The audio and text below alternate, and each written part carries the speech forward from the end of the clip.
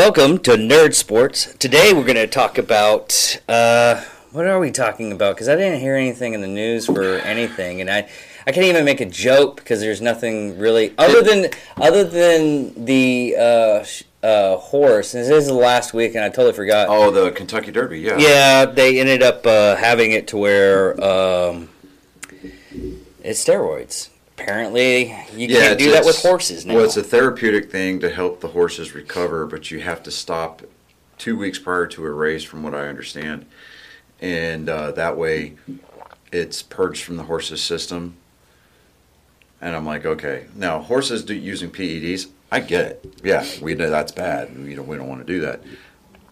But the jockeys are not allowed to use PEDs. I'm like, okay.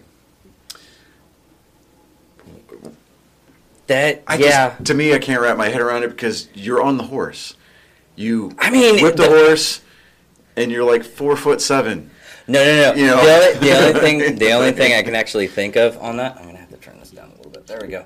The only thing I can actually think on that is if he gets too much muscle mass in his thigh area, and he's squeezing the horse, and he breaks a couple of the horse's ribs. That's the only thing I can think of. I don't know. Some of the I don't want to say that they're bigger stories because people are making them bigger stories than they actually need to be. Fenway has been cleared for full capacity attendance starting May 29th. And now you start to hear all these, you start to see all these, liberal comments in the Facebook threads or on Twitter. And it's like, oh, well, I won't be going to a game because I think that's too soon. And it's like, we know who the hell you voted for. Down here in Texas, we've been doing games at 100% capacity for, every game so far this year. And our cases are still declining. Yeah. Abbott's even taken away the $300 come the end of June. He's like, we don't need it. Stop. Just go to work. Yeah. And I finally, what's really good is my job's actually hiring up again. So really, I already put it up in the application and everything for that. So yes, but you get all these people, and it's like, okay, you and I have discussed it kind of off camera before. You're hearing, that's on your end. Yeah. Anyway, so you and I have discussed it before. Yeah. Where it's like we hear, you sit there and listen to these other teams' radio broadcasts, and a lot of teams are having their broadcast crews commentate, call games remotely from their home stadiums, right? Which I find just okay. For live sports, that's actually really disconcerting. Well, because you're it's basically just watching on TV with another person. Yeah, it's like watching TV with extra steps, to quote Rick Sanchez, Yeah. But I'm just like, okay. I love that show. Right? It's like it's just watching TV with extra steps. But it's basically inviting a person in that sometimes you like but sometimes you don't. Right. I enjoy listening to the radio broadcasts for baseball games. It's a little bit more, imagination intensive. You really have to pay attention. Whereas you watch games on TV, you have the luxury of zoning out. Yeah. Well, that's the whole point of zoning out. Watching TV like that and being able to zone out. Yeah. But and some okay. So other news around baseball, real quick.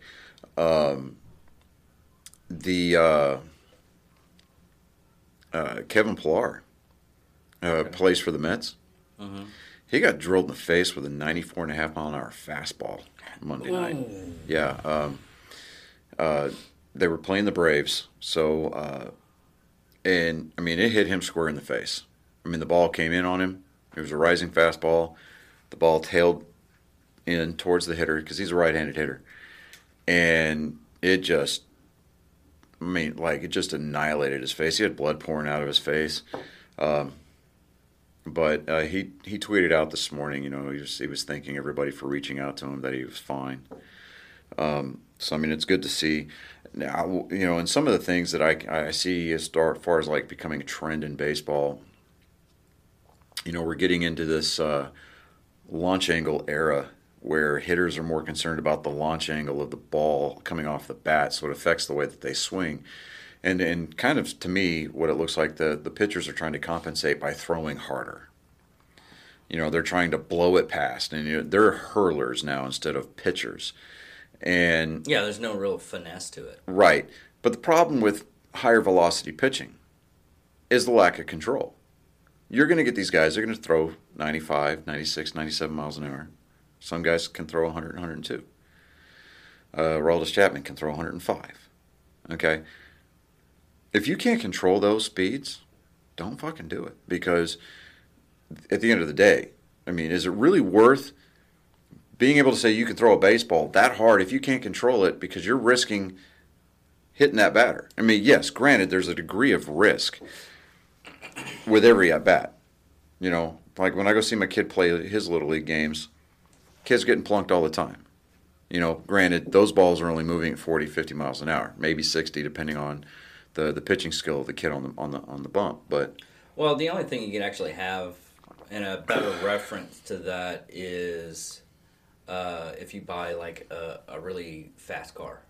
You buy a really fast car. I mean, even me, I've had fast cars and everything like that, but I've actually did due diligence, and I've learned how to control that. Yeah, it's about throttle control. It's about being able to understand the balance and the center of gravity and things like that. So, I mean, this is the part of that conversation, your point of reference, where we can ruffle feathers by saying, yeah, take note, Mustang owners, just because you've got the power to put down on the wheels doesn't mean that you necessarily have to mash it every time you turn a corner to try to do a burnout. Yeah. But something else that happened over the weekend that was of note. Last week, the Angels designated for assignment, they released Albert Pujols at the end of his 10-year contract that he had with them. Albert Pujols, obviously, he's going to be, he's heading for the Hall of Fame. After he retires, the 5-year requirement post-retirement is when you become eligible. But I doubt very seriously that he's going to need but maybe one time around. He'll be a first ballot Hall of Famer, in my opinion. The only other news I can see for baseball is the... Hold on. Wasn't done. Oh. Wasn't done. He signed a contract with the Dodgers for 1 year. And, everybody was like, well, everybody's like, well, this is going to be his last year. He should go back to St. Louis and finish it all where it started. There was a lot of consensus about that. But, you started breaking down like the roster that St. Louis has got. I mean, the National League doesn't have a designated hitter. They've already got a first baseman, which is with the position that Albert Pujols fields anyway. Because whenever they go to a National League park and they have to play by the National League rules, that's what he does. That's what he's been doing for the last 9 years. That's one thing I never really understand is the different rules and different sizes. Well, with the National League, it's more of a strategy type game. The American League, it's always been called the junior circuit. And, I'm just like, whatever. The American League's set up more for power. They're more hitter-centric. I mean, the pitchers, they can specialize in doing what they do because all they do is pitch.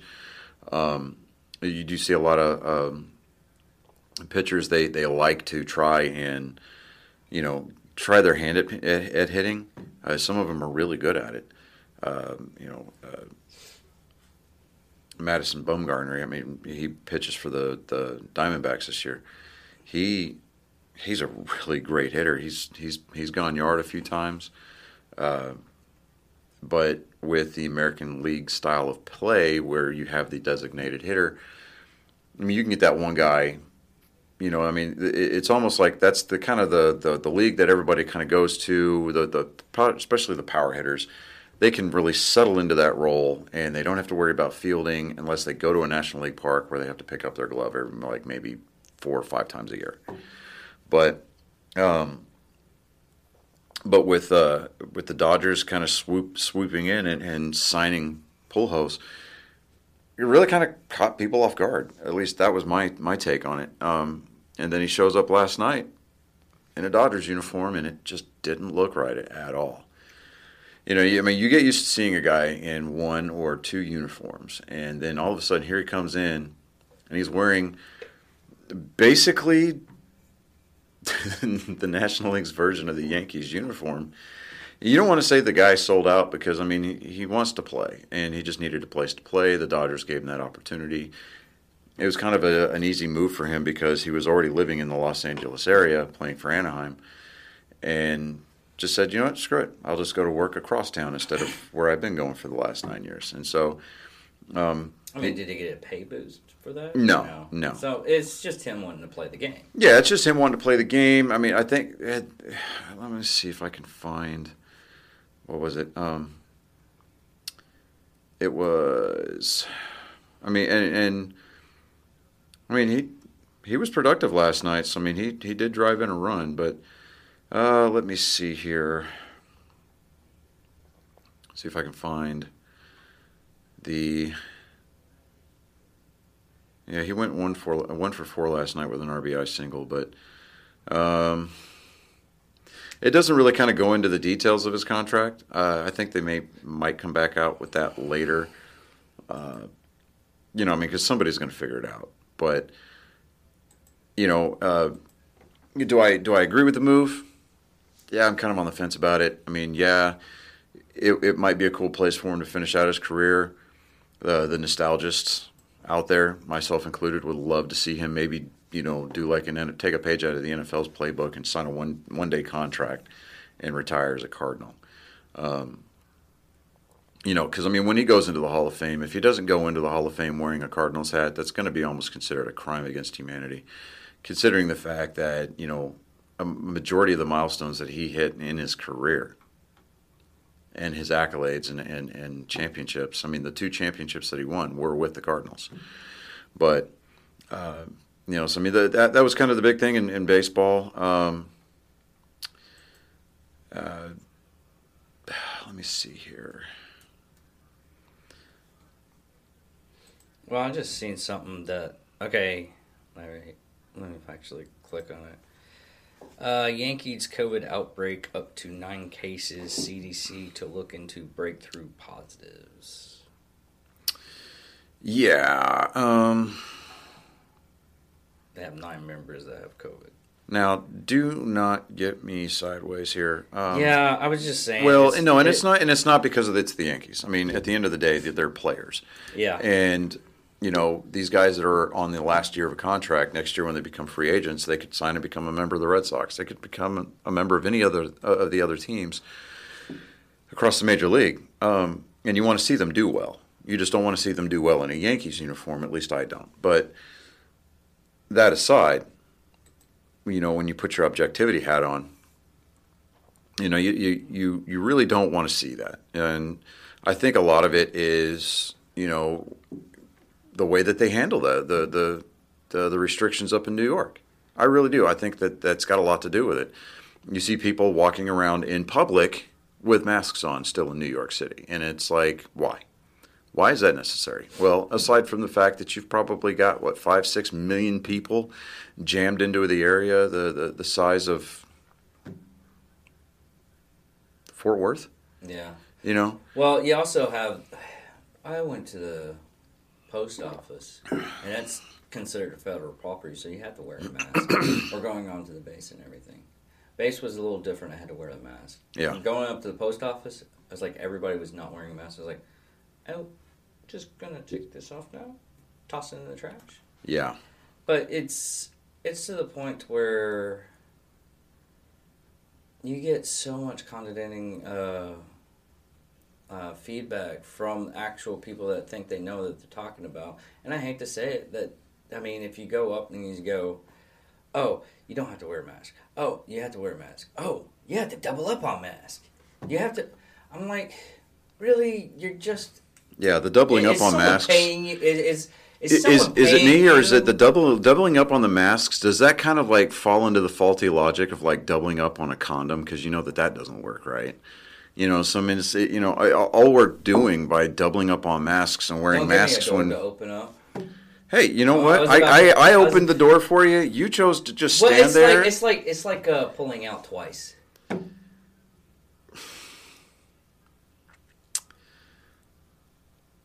Yeah, I guess. I'm just not going to fight with you on that one. But but I mean, as far as like the active cases or the cases that they think that they've got coming down, specifically with that organization, I don't know if the other organizations are still having problems with it, or if it's just because it's the Yankees, they're more high profile, and everybody just seems to kind of jump on that bandwagon because, well, it's an easy, high click count. Yeah, it's just something type article. But it gets to the point where it's like what I was saying on our channel and everything like that. Our channel is very, very hard to find. If you actually find us, we're on Facebook. I post it on there, so you can click on it, and sometimes even subscribing and everything. I mean, unless you like and subscribe it, which you should do. You should, yeah, and click that little bell and say all instead of none, and you'll get notified when we post new material. If you actually like us, but we also give free T-shirts to people that comment. Just randomly. But it's got to be good comments. You can't throw something easy out there. No low hanging fruit. It's got to be relevant. If it gets a lot of comments and everything for the T-shirts, I'm gonna have to do it randomly. I'm sorry. Well, no. Okay, so if we start getting a lot of comments because people are trying to score themselves a free shirt, you know what? Comments with the most likes. Yeah. That's an easy way to fix it. Yeah, that's true. So, you see other channels doing it, but, why not? Why not us? It's like it was the Red Sox in, 04, Red Sox Nation in 04. Everybody's like, well, why not us? The further they got into the playoffs and everything, it's like, well, why not us? Yeah. And then you started hearing things like Cowboy Up, but we're getting off track. So, yeah, I mean, if we can really get into, we start getting more traffic in our comment sections, the comments with the most likes or the comments that we feel drop the biggest knowledge bomb, or just one of those comments that really stops the conversation in the comment section dead cold because somebody was just completely savage. Hey, you know what? Kudos. You put forth the cognitive elbow grease to enlighten the rest of the world. We'll throw you a T-shirt so that way you can cover up your man boobs or whatever it is that you're sporting these days, and you're on the other side of the screen. Man boobs. I like that one. And if you just want to, we'll sell the shirts. But yeah, real quick. Okay, so that Boston had these City Connect jerseys that were yellow and blue and look like the UCLA Bruins, uniform, right? Well, it's going to be a reoccurring theme throughout the course of the season. Major League Baseball is just going to rotate teams. They're going to pick like maybe one or two teams a month. I think the frequency is going to become higher and higher till the end of the season. The next City Connect jerseys is going to be for the Miami Marlins. And it is. I'll send you the link so that way we can post a picture of it on the video. Okay. But it's a Cuban-inspired uniform. Miami honors Sugar Kings in the new City Connect look. Here, I'll turn the iPad so you can see it. That. Sugar Kings. Sugar Kings. I thought they called those barons sugar barons. When did they upgrade to kings? Yeah, I have no idea. It's like, okay, so the Sugar Kings is basically, Sugar Kings is it's a Latin baseball league or baseball team. Oh, okay. So they've got a lot of they got a lot of influence on baseball. Not baseball, but baseball is how they say it. Across Latin America. Of course, Nike's in there trying to do the whole cash grab thing. It's like, oh, hey, look at us. I finally managed to score myself a replica Nike baseball jersey. The other day, it was on sale online, so I grabbed one. And the reason why it was on sale is because the player doesn't play for Boston anymore. But Andrew Benintendi, dude, we need him back, like in a bad way. Like, seriously, that was a terrible, terrible trade. But I digress. So, I mean, Miami, the Marlins Stadium is already in the middle of like Little Havana down there in Miami anyway. So, I mean, you're going to expect those jerseys to be really, really popular. Miami's a little bit more crafty as far as the knockoff market's going to be concerned, so be on the lookout for those as well. But those home games, when that home series, when those jerseys are going to be, featured, that's going to be probably. I mean, you're not going to see a lot of people in the stands, but you'll see a lot of people walking around with those jerseys on. Okay. And I think a lot of it is, baseball is really kind of a. I mean, it's a great distraction for some of the people in Florida, because you get those diehards that move to Florida from other regions of the country. But I just think that the market for a sustainable baseball fan base that's dedicated to one team or the other, it's just really, it's really hit or miss. I mean, when Derek Jeter, when Derek Jeter bought the Marlins, good Lord. When Derek Jeter bought the Marlins, he Need some water? Oh, just drink some more coffee. But excuse me. When Derek Jeter bought the Marlins, one of the first things that he did was he took out that atrocious piece of artwork that was out there in dead center field. The thing is that the original ownership group of the Marlins, when they built that new stadium, they put this artwork out there that was mechanical, and it activated every time somebody hit a home run, right? It was every time the home team hit a home run, this thing had a Marlin, and it just looked like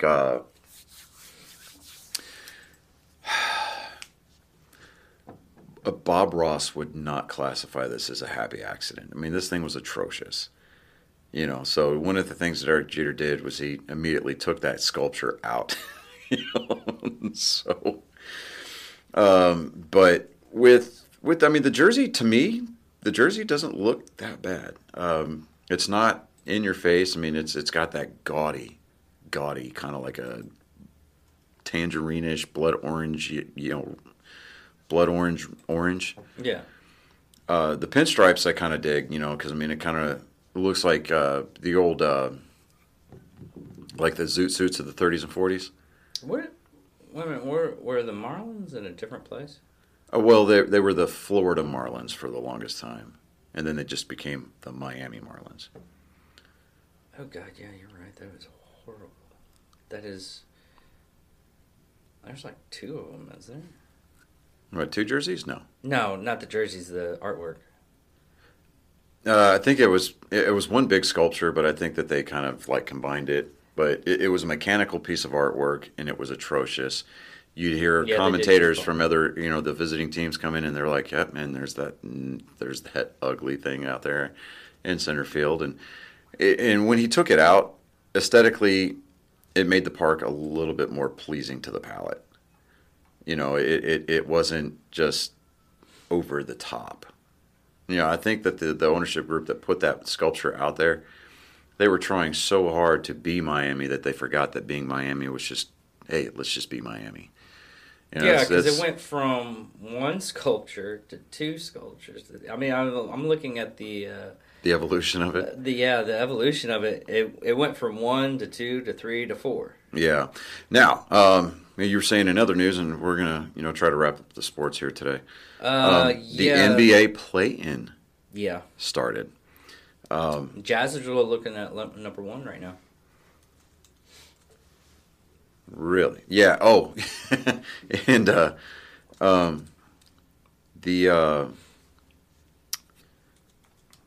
because right now it's I guess the Lakers are kind of in freak out mode. Yeah. LeBron hurt his ankle again. Oh no. I know. It's just it's tragic. What is the team gonna do? It's not like he's like the prime player of the whole team. He's not he is the team. Yeah. He is the team. Oh my God. But I mean at this point you have to look at LeBron. And you're either one of two camps. You're either full potato for LeBron, and he's the greatest thing since Betty White because she's actually older than sliced bread. Or literally, she was born and then like a few years later somebody marketed sliced bread. Huh. Yeah, okay. Anyway, so either you're full potato for LeBron or you are like myself where yes, the guy is he has his merits. He played a very physical game. He has a high degree of talent. For somebody with no college education, he has a lot of business sense. Yeah. But I hate to say this, it doesn't take that much to have a lot. Well, with the money that you've got, with the money that he's got, you're right. It doesn't take a lot of forethought to learn how to invest. Yeah. But do I think that the NBA would probably be any worse off without him? No, I don't. If anything else, I think that the NBA might be taken a little bit more legitimately, just because we don't have to sit here and listen to the dribble that is coming out of LeBron's mouth. I mean, he's always going to be an omnipresent kind of a thing because he's going to find his way to weasel his way back into the sport, whether he's going to try to figure out a way to sit on the desk with Shaq, doing TNT games, or he's going to try to figure out a way to buy into a team as a part owner. But I think as a player, I figured China would help him out with that. Well, yeah, but I think as a player,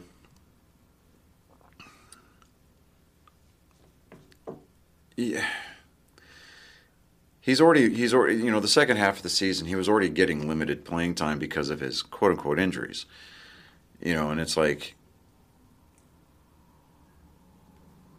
I mean, you could even go back as far as 5-6 years, and we're talking about LeBron being the king of the flop. Yeah, and he was.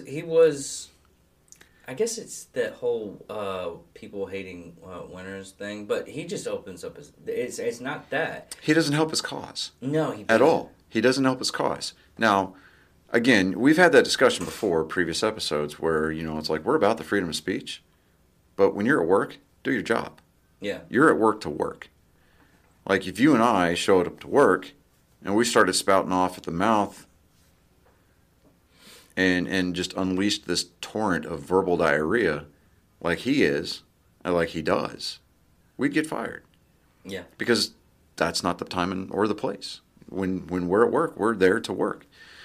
And I think that and it's got nothing to do with color. So let's just disqualify that as an argument right now. But I think that, because you see it on both sides. You've got players of every ethnicity in different sports that get in there and they are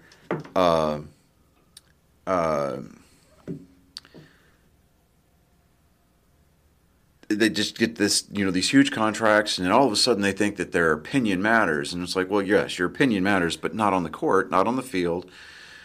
Because you're at work. I pay you to do a job. I don't pay you to come in here and use my team as a platform to push your point of view down everybody's throat. On something like that, what actually basically is they're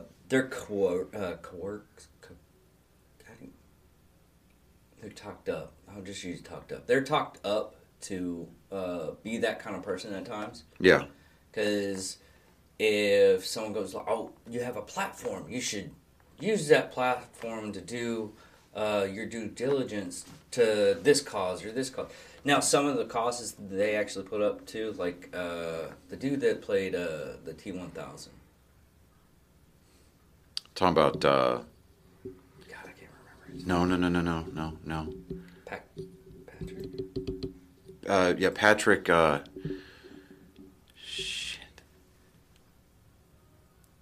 I feel bad now. Yeah. God, Patrick. Robert Patrick. Robert Patrick, thank you. I mean, he does so much stuff for veterans and everything. Yeah, him and Gary Sinise. Yeah, Gary Sinise. Those are the two people. I mean, even if it wasn't veteran stuff and everything like that, they still do, they hands over heels. They're just regular guys. Yeah, they use their platform in more of a philanthropic, context as opposed to using it as a sounding board to mold minds. Yeah. And I even use that term very, very loosely. But I want to get away from the NBA because with the playoffs just barely starting, there's not going to be a whole lot to talk about. Just kind of run down tonight's schedule. So just real quick, and then we'll move on to something else because I just got some news that dropped in the NASCAR world. But Okay. So tonight, it's 6:30 Eastern time on TNT. There's going to be the Charlotte and Indiana series that's going to start. And then at 9 o'clock Eastern time, it's going to be 8 Central on TNT. There's going to be the Washington and Boston series that's going to start for the play-in. Tomorrow night, the Wednesday the 19th, we're going to see the San Antonio Spurs and the Memphis Grizzlies face off. And then on ESPN at 10:30, 9:30 Central, Golden State Warriors versus the LeBron-less Lakers. So that'll be something. Those are going to be the basically kind of like the big highlight games for this play-in tournament. We'll see how it all pans out. See what kind of reception that those teams that win those play-in tournaments get once they get into the actual brackets for the actual NBA playoffs, and then we can just go from there. And we'll have more things to talk about, and we'll definitely, as the weeks progress, we'll keep up with what's going on in the NBA playoff world, because it is going to be something of note. So it's we're doing our due diligence by reporting and just throwing our opinions in because it's our channel. We can do what we want, and we don't even get paid for this, so it's not like we're at work. But you get free food at times. Yeah, at times. Okay, so moving on. So God, I wish I could move on from this. You ever get into that rabbit hole on accident and you just wonder what it was? Right. Well, I had to get Robert Patrick's name and everything like that because we just had you hit his IMDb page, didn't you? No, I hit T1000 strain. I was like, T1000 strain. I was thinking medical strain. Okay. It's pot. Oh God. Okay. Yeah. It's one of those things. It popped into my head, and I was like, "Well, no, that can't be where he's going with it." But yeah, that's exactly where he's going with it. I was literally thinking medical strain. I was like, "There's they name weird stuff for like medical stuff and everything like that." And then I was like, "What the hell is this?" All right. So moving into NASCAR real quick. Okay. Next week, the Circuit of the Americas, which is down in Austin, it's a road course. Yeah. The inaugural NASCAR races are going to be run down there next weekend. So it's going to be the first time NASCAR's run on that track. The Xfinity guys and the Cup Series guys are both going to run their inaugural races next weekend. It's a quirky little track. Really, it's got a lot of history for as young as of a track as it is. It's got a lot of history on it already, just basically due to like the IndyCar, the touring series that run there. Okay. You got a lot of drivers in the Xfinity and the Cup Series that are running those iRacing simulations on that track already to try to get used to the turns that the track is going to be. That the track's going to offer. Just to try to figure out where their exit points are going to be, where their entry points are going to be, throttle control, stuff like that, to get some familiarization with the track before they actually strap into the cars. Okay. But Brad Keselowski, this dropped about 2 hours ago. Okay. Brad Keselowski, he currently runs the number 2 Ford Mustang for Penske Racing. Uh-huh. He's already won a couple of championships in that car. One or two championships in that car. Anyways. They're saying that he is considering an offer to become the next driver with an ownership interest in the sport. And it's we're talking about, we're going way back. We're talking about like Alan Kawicki, Tony Stewart. They were owner drivers of, they owned the car that they drove, and so their team, right, kind of a thing. What a lot of people don't understand is how difficult that is because those cars are freaking expensive. Yeah, the cars themselves are expensive. They're like $250,000 a piece. That's not the expensive thing. Right. The expensive part is the insurance, the maintenance, the upkeep, the travel. I mean, that's where these sponsorship dollars come into play. Your crew. The crew. I mean, and it's just. I mean,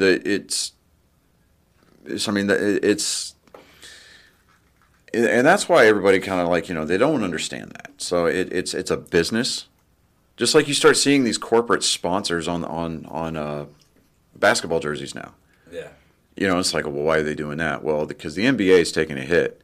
They're losing money. They're hemorrhaging cash, and so they reach out to these corporations and say, well, you can put your logo on our jerseys if you help with our our annual operating costs, kind of a thing. Plus, you get seen. It's a win-win because it's like what we do for free for Black Rifle Coffee. I mean, yeah, it's seen. Like it's seen. So I mean, if they were to come in and say, you know what, we're going to sponsor your podcast, then then at that point, yes, we have to do those obligatory commercials and whatever. But and that's fine. Evan, give us a call. But getting back to the story, Brett Keselowski, he's only 37 years old. Yeah. And the guy, he can drive. I mean, the dude's a wheelman. I may not agree with his attitude or his personality a lot of times, but at the end of the day, the road that he took to get to where he's at in the sport it's really, if you've never heard it, check out the Dale Jr. Download. It's a podcast that Dale Earnhardt Jr. Hosts. Yeah. When he interviewed Brett Keselowski, I think it was last year. Dude, it was great.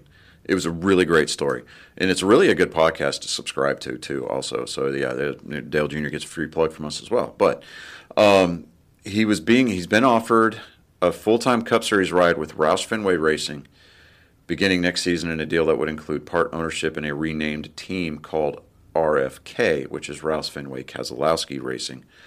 And it's been confirmed by multiple sources, so it's not one guy just kind of throwing something out there to say, well, you heard it here first.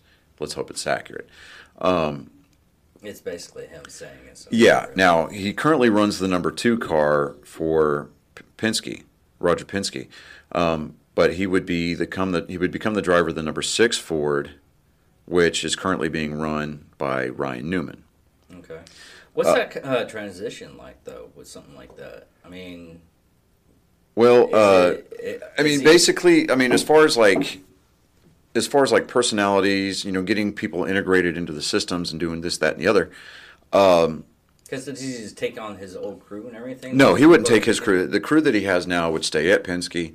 There may be some kind of incentives that are being offered there. I mean, he'd be like, well, if I go here, I want to bring my crew chief with me, or Jack Roush, who is very, very, he's, I don't want to say stingy. He's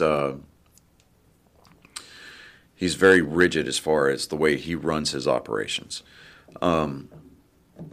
So with that, he may say, okay, well, Jack Roush. No, he's not a micromanager.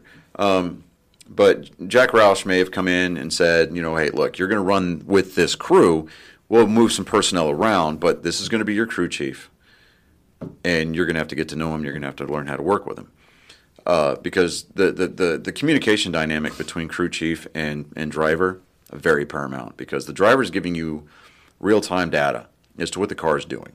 And so the crew chief can use that information to make changes on the car, whether it be air pressure adjustments or chassis adjustments, when they come in for the pits. And so one of the best driver crew chief communication dynamics that I've ever seen was the one between Jimmy Johnson and Chad Knaus.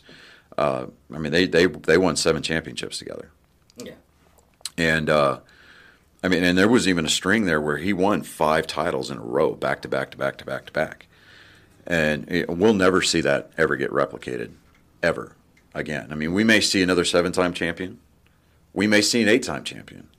But we'll never see somebody rattle off 5 championships in a row. Not the way that these two guys did it. It's like during that 5-year span, they dominated. Absolutely dominated. And it was kind of cool to watch because you knew that you were seeing something historic. I mean, you may not have liked it because you got tired of seeing the same guy win all the time, but the way that Jimmie Johnson ran his races, yeah, he was just a jackass from El Cajon, California, but he ran the races in kind of like this.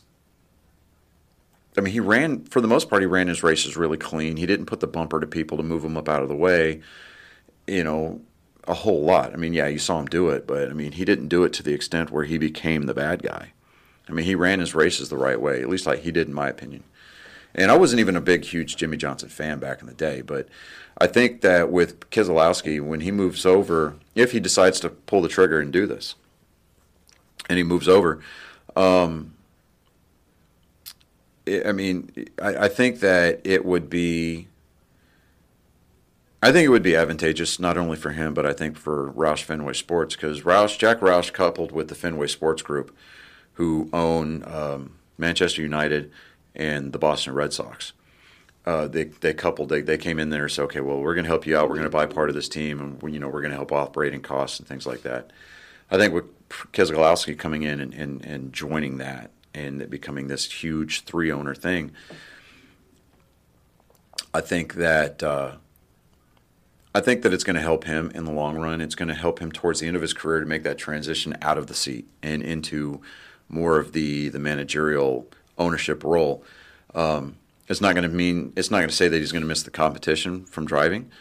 I mean, even Tony Stewart still runs, the occasional dirt car because he loves driving, but he enjoys the freedom that not having to climb into a seat every weekend offers him. So, I mean, there's that whole thing too. But I think that with Brad Keselowski stepping into a potential ownership role, it's going to enable him to kind of like access this whole other facet of his career and persona as a driver. It might not happen this weekend though. No, I mean they're gonna if there's any kind of like announcement, they'll hold off until the end of the season. Well, I was talking about the race this weekend in Austin. Oh yeah, with the rain, yeah. Yeah, I was looking. Well, no, because with the road courses, they have rain tires that they can put on those cars. Okay. And those cars can be outfitted with a single windshield wiper. But I mean, but it's looking like. Yeah, I mean, if it rains to the point where it becomes too terribly, like the vision is just shit, then yeah, they won't run those cars. But they have the opportunity, they have the resources, like because NASCAR with these road courses, I think there's like 6 road course races this year on the schedule, and so they've been experimenting with like the lower series, like the trucks and the Xfinity guys running those wet weather tires, and I mean it was entertaining to watch. And, I mean, they even ran with the rain tires. Do they do a lot of slipping and sliding on those? No. I mean, because those rain tires have grooves in them just like our street tires do. Oh, okay. But they're incredibly soft compound tires, so they wear easily. I mean, they wear faster. Yeah.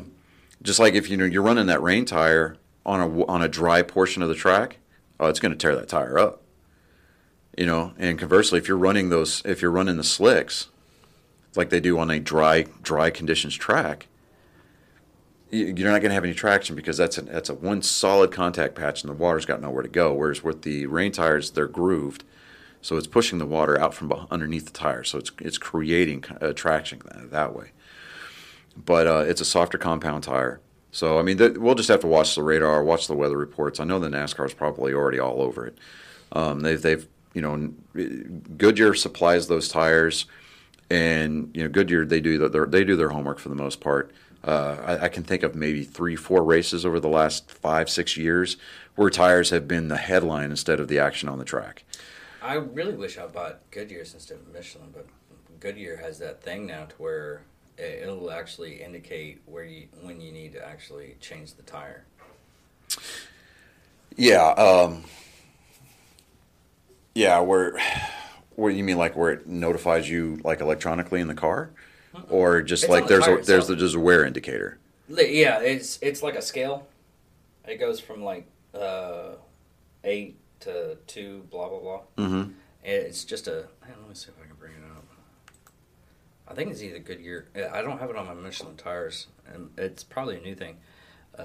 Yeah, because normally there's like when the tread gets down to a certain point, there's a ridge that runs across the width of the tire, and when you can start seeing that become visible, then it's time to get your tire changed, kind of a deal. Yeah. Or are you talking about like something like very noticeable, like a layer of colored rubber or something like that?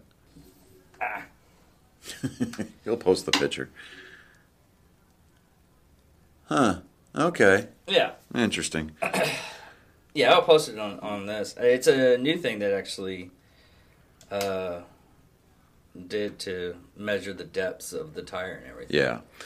Okay, so, NASCAR is kind of funny. They've got this, they call it the silly season.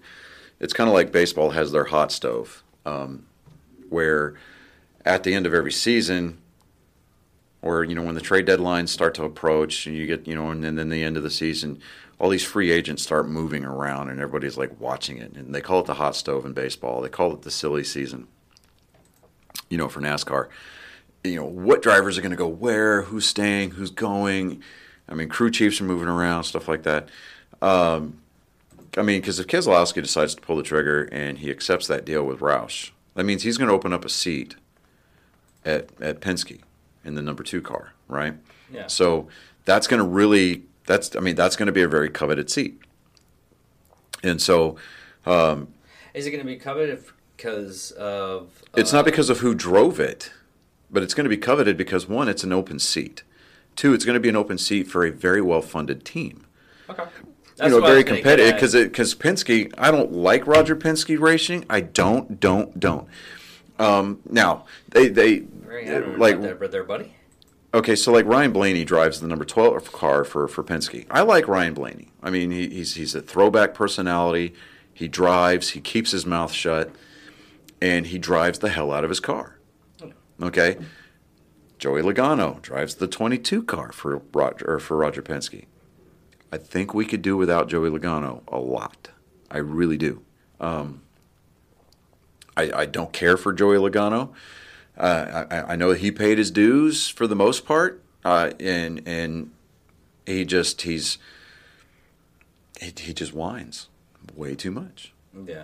And not to say that the guy doesn't have talent, because obviously he has to have talent to get to where he's at. Oh, is it just his personality? It's just his personality. It's like, oh, good God. Now, Dale Earnhardt Sr. said, as long as they're making noise, you're doing something right. So, great, fine. He's doing something right.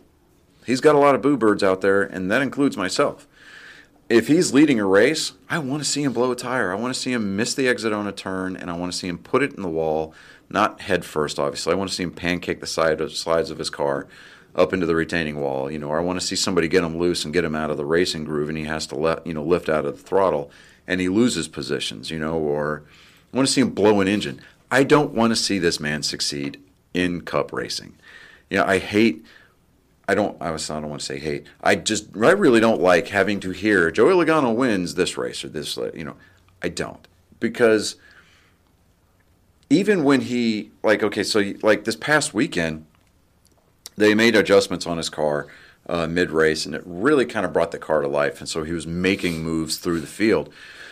Hendrick Motorsports, who I pull for, finished 1, 2, 3, 4. They swept the top 4 positions at the race at Dover this weekend. Okay, historic. I mean, this is the first time it had happened for the organization, and it's one of the very few times in NASCAR history where a single team has swept the top 4 spots. Yeah, that's pretty much difficult. Yeah, I mean, the rarity of that, with the parity that we have in NASCAR, all 4 teams have to be firing on all 8 cylinders, and everything has to go just right. Because what a lot of people don't understand on that is it really is once the team can come together like that. Yeah. I mean, it flows a lot smoother, and you can basically pick who's going to be number 1 spot that week. Well, no. And I see, okay, so, yeah, well, you've got within the teams, the organizations themselves, yes, they share information from team to team, and that's because it's the team, and ultimately, the better the entire organization does, the better all the 4 teams are going to do. Okay. But within the organization, you've got the 4 teams that are vying every week to win races. And the only one for Hendrick Motorsports this year so far that does not have a win is the reigning champ, and that's Chase Elliott. It's not to say that he hasn't been close. His car has been consistently getting better and better every week. And I think that, eventually we are going to see Chase Elliott back in victory lane before the end of the season and before the playoffs start even. I think Hendrick is going to be one of those teams where, one of those organizations where we've got all 4 cars advancing through the playoffs, and we're not going to start seeing drop-offs until late into the playoff rounds, as we start getting closer to like the Elite Eight, the Final Four. And then, ultimately that championship weekend. I don't think that it's going to be a clean sweep for Hendrick going into the championship weekend, but we're going to see the consistency and the information sharing within the Hendrick Motorsports organization as a whole really, really kind of coming to light. But with the individual teams, one car setup may not work for, work across the board. So, and a lot of that is based on the driving style. And how the car unloads off the truck. If the car unloads fast, great, and they don't have to make a whole lot of adjustments.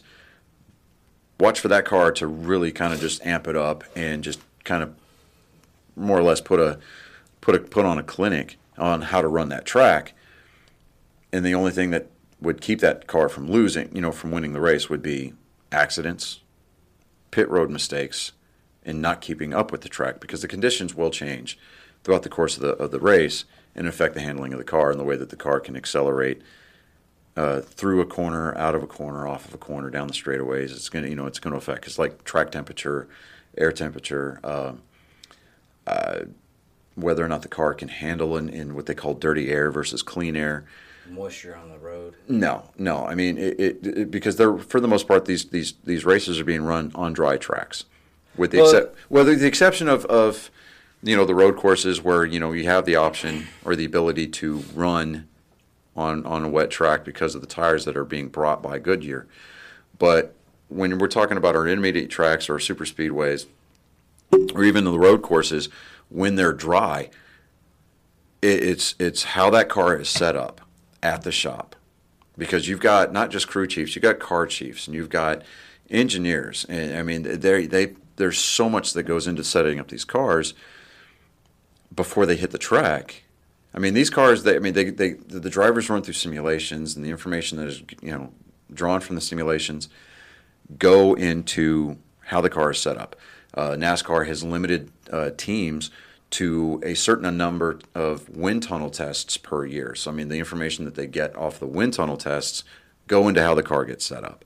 And all that information that they gather from these tests, that whether it be simulations or what's called as a 7-post shaker rig, where they put an actual car up on a platform which got like 7 posts that operate independently to simulate track conditions and suspension. I mean, there's so many things that go into how these cars get set up. But the individual teams can have, like four car teams can have 4 different car setups. And what they'll do is the crew chief makes notes, and they have these huge notebooks, and they keep everything digital and written down. What setups were best for this conditions for this particular race at this racetrack, and they can use that to kind of go off for the following year if that race occurs within the same time frame of the calendar year. So they know the environmental conditions are going to kind of sort of be the same. They can try to get the car to set up for that race, and it's all about how they keep up with the track, how well the information is communicated between the driver and the crew chief, the things of those natures. But yeah, so I mean, so far the season that NASCAR has put together at the beginning of the year, they really, really, really wanted. They've been really pushing this tagline, "the best season ever." We've got like 8 or 9 different winners already this year. We've got a couple of repeat winners. We've got William Byron. I think he's won a couple of races. Alex Bowman's won a couple of races already. Martin Truex Jr.'s won a couple of races already. And then you've got your single winners like Kyle Larson's won a race. Brad Keselowski, he's won a race. Kyle Busch has won a race. Joey Logano has won a race. So I mean, we're starting to see a lot of that parity start to really kind of come through and shine. And I think that with NASCAR doing what they're doing with the schedule, it really forces the teams to focus on car setup versus engine packages and things of that nature. So, which oddly enough still kind of play into how a car is set up. But all that aside, if the weather holds out, and depending on what NASCAR does and how they manage their resources for this race coming into next weekend, I think the COTA race down in Austin is going to be really it's going to be a really fun race to watch. I like watching road course races anyway, just because especially with the Circuit of the Americas, they've got these long straightaways and narrow turns. So, you look for a thing. You're going to hear the term called, term dive bomb city be used a lot next weekend, because you're going to get these teams. These cars, they're going to haul and butt down these straightaways, and the braking zones, the heavy braking that's going to be required to get into these turns, it's going to set up for a lot of passing opportunities, and it's going to be based on the driver's ability to outbrake another guy. To outbrake the person that they're racing to that corner. Because if you can outbrake somebody, if you can dive deeper into the turn before you get onto the brakes and outbrake in some turns and outdive in other turns, it's gonna make for a fun race to watch. And there's a series of S's at the Circuit of Americas. If you mess up one of the S turns, you're going to mess them all up, because you have to go into that section of the track a certain way, and you try to straighten those S turns out, those hairpins. Try to straighten those hairpins out as much as possible, so that way you don't have to scrub off as much speed as you would normally need to. Because they're front wheel drive instead of rear wheel drive. They're rear wheel drive cars. Oh, man, all the power that is being put down on the track is being put down at the rear wheel, and but aerodynamics and downforce is still going to play a lot for the front end, because how they set up the suspension and the tire pressures for the front ends dictates how much grip you're going to have. Whether or not the front end is going to plow, whether or not the front end's going to just, you're going to hear you're going to hear the term tire hop a lot coming into this race next weekend, because these braking zones on these road courses, if you overbrake or if you enter a turn just wrong, the tires will actually hop and across the racing surface, and so you'll start to see, the cars get loose into a turn, or they'll have to come up out of the racing groove to regain control of their car as they're coming in and out of these braking zones, and it'll make or break the race for a lot of these race teams, and it's overall, I think it's going to be a fun race to watch. I'm actually kind of looking forward to it. Just because it really highlights the ability of that particular driver on a road course versus the car being the center of attention. But it's going to be a fun race to watch. But I don't see a whole lot of I didn't really see a whole lot of other things going on in the news as far as the sporting world was concerned this week. No, not really. A lot of the stuff is dying down because more people. One, it's dying down because a lot of the news companies and everything are almost on the brink of bankruptcy. They got rid of. If you look at all the late night shows they got rid of. Yeah. Ellen's out. Yeah. And as much as she would like to say it's because of her attitude and everything, no, it's just ratings. Yeah, well, yeah, and I read somewhere too that her contract was up and she didn't want to renew it anyway. But no, it's just ratings have been down. Ratings are down all over the place because they're not watching as much TV because why? They're letting us outside. Well, I say they're letting us outside. It's like, well, it's not even that. I had this thing back in 2008 when Netflix started doing their streaming. Yeah. I knew that was going to be the new norm. And I knew that it was going to have to be some kind of break, basically, that pushed everybody to the point to where they have to see. They'd rather be at home and everything, which Right. Movie theaters might be a thing, but they're going to have to change their prices or something to that extent. Yeah, and you're starting to see a lot more movies being advertised as in theaters only. So they're getting away from that theater at home or from those early access things. They're trying to. I think the streaming services are going to fight that, especially things like Disney Plus. Well, what they're doing now is, I mean, you're going to have to end up buying more. What they're doing is they might end up monetizing. They're in the talks doing that with like HBO Max, Disney Plus. Yeah, Disney Plus. Disney Plus still has their Premier Access. I think HBO Max is going to have the model that's going to be the prevalent one going forward, where if you subscribe to the service, you're going to be able to get access to that, but they'll be able to garner revenue based on the number of streams. Yeah, they're going to look at it almost like a ratings type program. Because I watched Kong vs. Godzilla on HBO Max when it came out, Wonder Woman 1984 when it came out.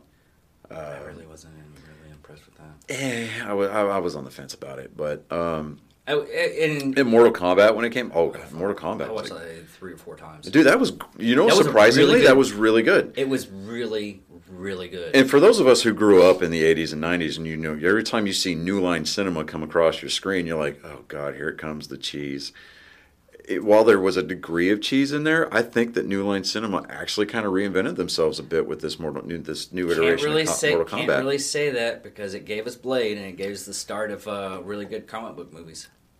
It gave us Blade, but it also gave us Blade Trinity. Can't say anything because Ryan Reynolds was in it. It was actually we are not arguing the sexiness of Ryan Reynolds.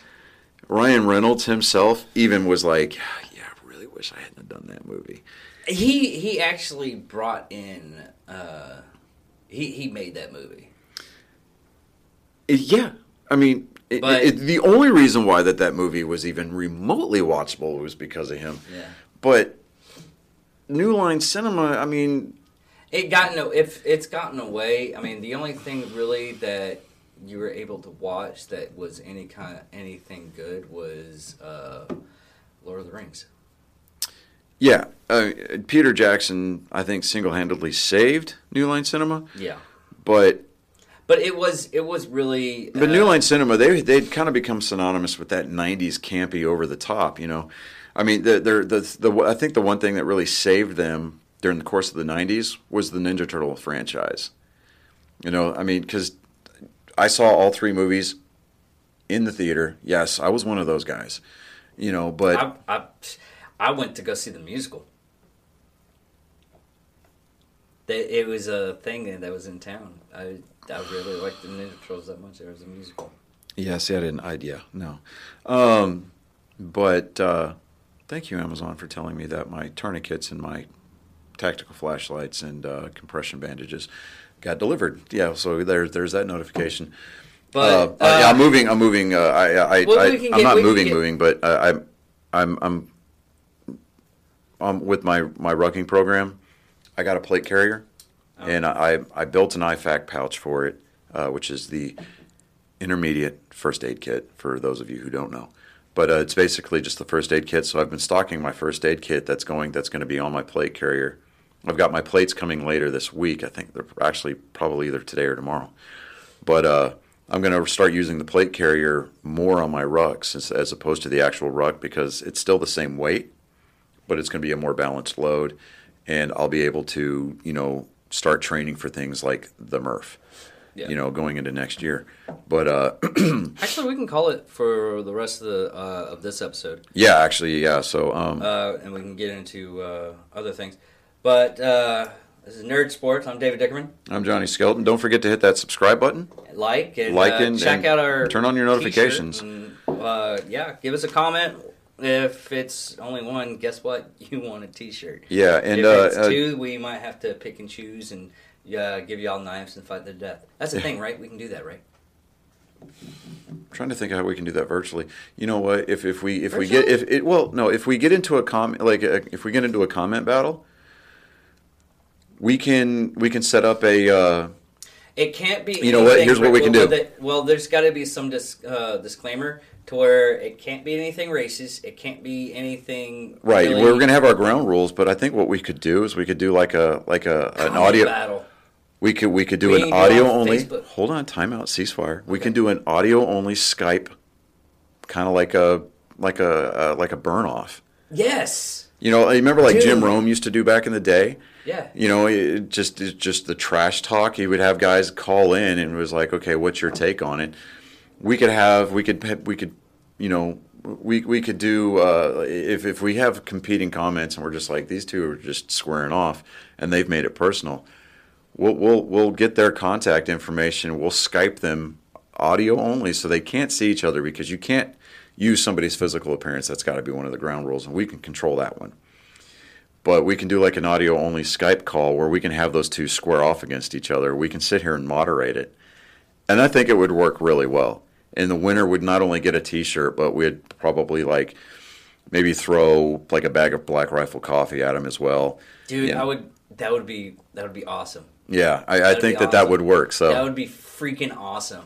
Yeah, so I want to grab popcorn for that. That sounds so awesome. Exactly, yeah. So I mean, we could sit there and moderate, be like, okay, that one we're going to deduct a point because you got a little too close to violating the rules there. That's a gray area. We don't operate in gray. It's all black and white. So yeah, that's something we could take a look at. But definitely, you know, like we were saying, smash that subscribe button, hit the bell for the notifications. Definitely get engaged in the comments. Check out our online store. Give us a like on Facebook and check out our Spotify page. It's still Angry Me Production. Just give us a follow, and you know, we're trying to generate that frequency. We're trying to generate the revenue to help the show get better. It is really hard to find our page on YouTube. Yeah. So, ridiculous. But he's David Dickerman. I'm Johnny Skelton, and we'll see you guys next week. All right, love you guys. Talk to you later. Bye.